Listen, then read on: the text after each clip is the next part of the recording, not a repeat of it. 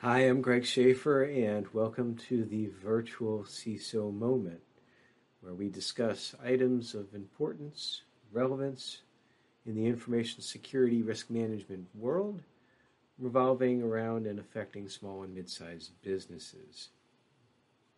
This is Season 4, Episode 2. And this week, I wanted to talk a little bit about business continuity and tabletop exercises. And I have grown to really enjoy these types of endeavors. I have to admit, back in the day, the first tabletop exercise I did, this was probably close to 20 years ago. We being primarily the IT department, we went on a retreat, and we did a tabletop there that a third-party consultant facilitated. A lot of role-playing, a lot of what-ifs. And at the time, I was more IT than InfoSec, that's for sure. I was in charge of the networking part of information technology. And all I could think about was all of the networking projects that I wanted to get back to. My love at the time was networking, and that this is such a waste of time and of just talent. We probably spent the better part of the day there. I remember getting a good lunch out of it. And in the end, it was interesting. But, see, I always have the mindset back then, again, spooling back 20 years, so figure I'm in my early to mid-30s at that point in time. I was so hyper-focused on the technology portion of IT, particularly the networking portion, and never really gave as much thought as I should have to the business side at the time. I really liked getting the bits and bytes moving. Of course, it was around that time, too, that we started to do some security work. We had to install the firewall, and we had some... one of the big issues back then of the day was illegal music sharing. Napster was the program that was the first one for sharing music. It's amazing how much things have changed in 20-odd years. But I digress, which I tend to do often. If you've been watching this series of podcasts and videos before this, the Virtual CISO Moment, Virtual CISO Minute, when it used to be just 1 minute. So business continuity tabletop exercises. They're basically have one purpose and one purpose only, and that's to simulate an event so that an organization can discover gaps. It could be gaps in processes, gaps in technology, gaps in personnel, knowledge, maybe gaps in scheduling. A lot of times people think about business continuity, the first thing that they're like, well, if there's a problem, we'll call Joe. Well, what do you do if Joe's not available? Have you really thought about bench depth?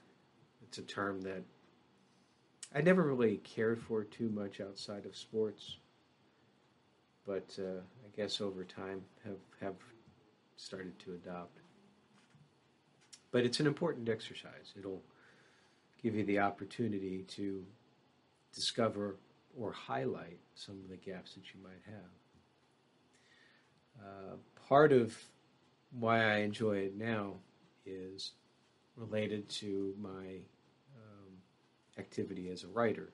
I have done some writing in other aspects, both within and outside of information security. And what we do at my firm is usually at the beginning of the year, sometime in the springtime, I'll draft up the scenario for the business continuity tabletop exercises for our clients that will run during the year. And then usually we run the scenario for each client starting midsummer and then going through the fall. And just depending upon a lot of things, schedules, on our side, on their side. And I'm always a little bit nervous about running it the first time. I'm thinking, well, are they really going to appreciate this? And I know that they might have some there, might have sort of the same opinion that I have, that, oh, this is just an exercise and I could be doing real business stuff.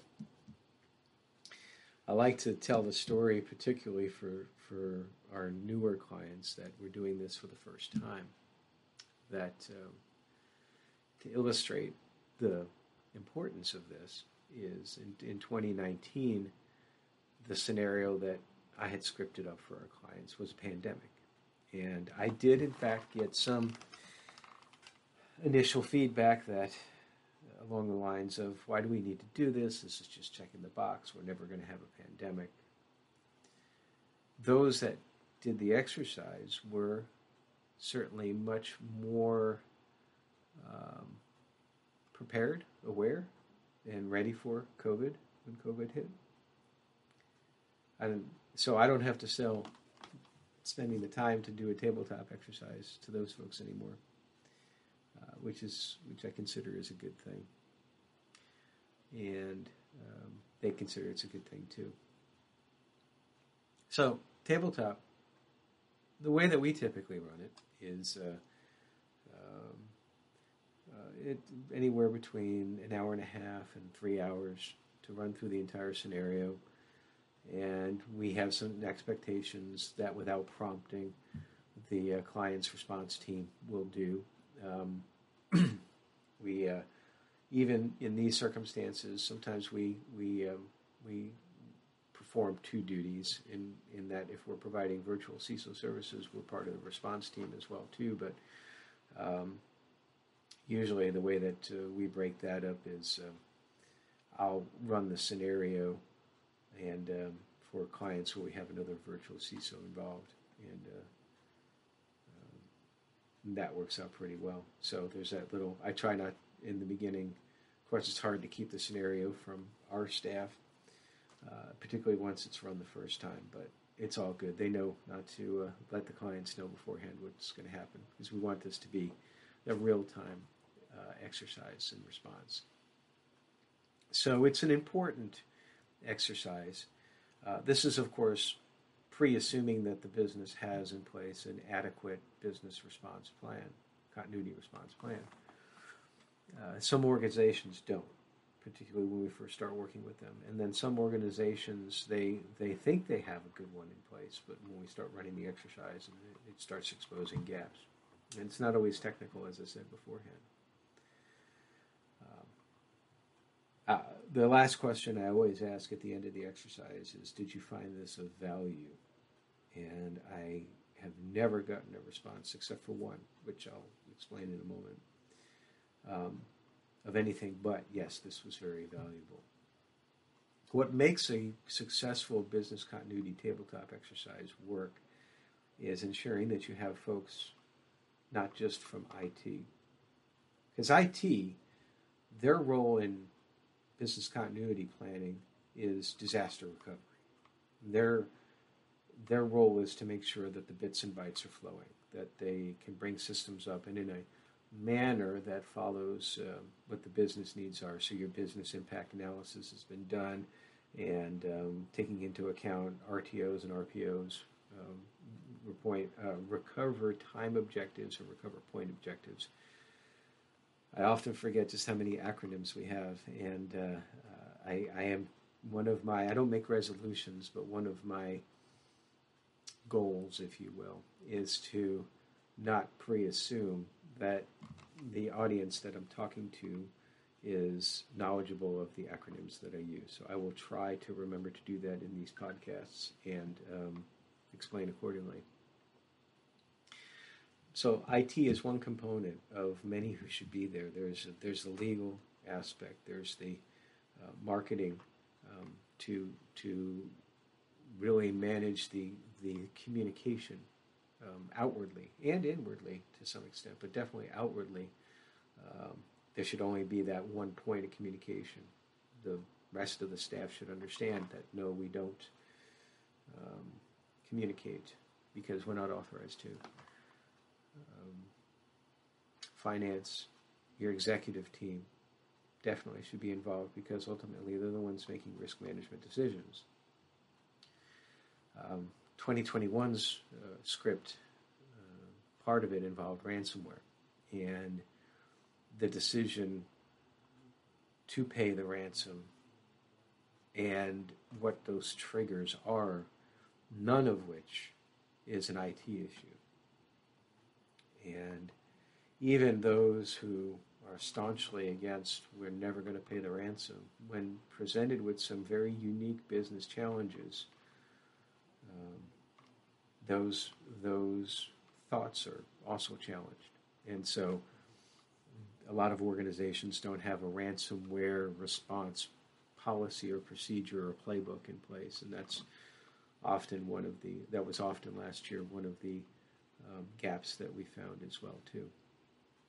And so running through the scenario produces, ideally, a list of potential gaps or actual gaps, and then the final version of the report that we produce will discuss those gaps and some recommended remediation tasks. We don't say that you have to do that, because we recognize that compensating controls can be as effective in reducing risk as primary controls. So if a primary control is missing and they're able to mitigate that risk with compensating controls, then that's fine as well too. So it's a very valuable component. And again, particularly if you can massage it to that particular organization, sometimes we script a standard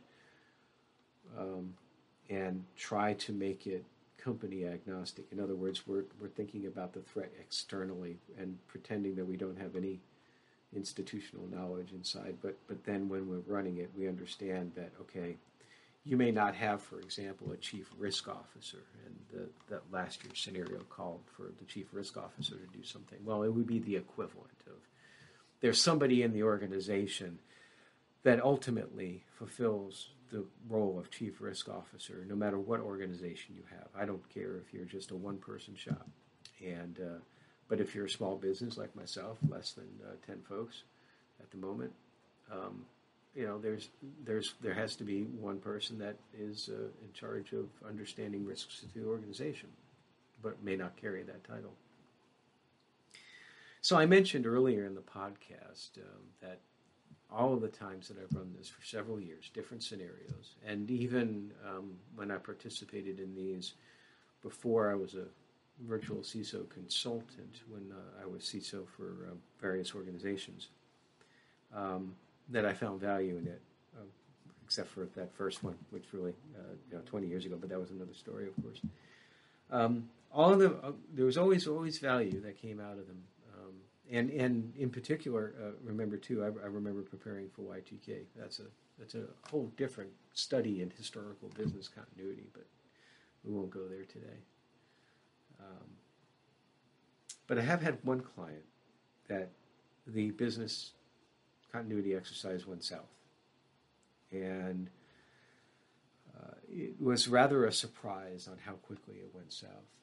Right in the middle of it, the main contact, the IT director, said, "Why are we talking about this? We all know about these gaps that we have." So that exercise stopped right there. And the problem was that the only ones that were there were information technology folks. So yes, IT understood about all of the gaps in the technology side and the response side, and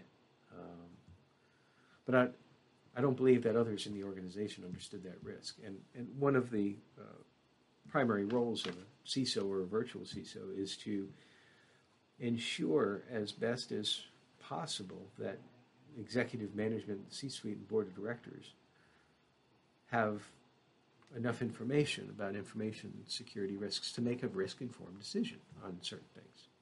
And if they don't understand the risk to business continuity from information security availability issues because of technology, that's a big problem.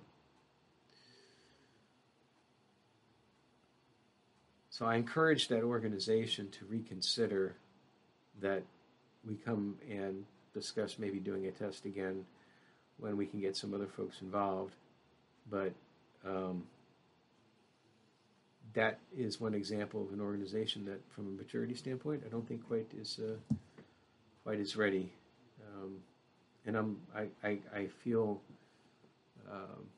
a little bit concerned that they're not ready for an incident, but ultimately there's that decision within the organization we can only facilitate.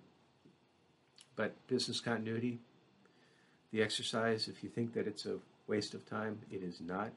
I encourage you to think about it from a risk management standpoint and to really think about, would this work or would this not work in the case of whatever scenario that you're working in for that year. And you don't have to do it just once a year. I know of folks that do it more than once a year, twice a year, different organizations, different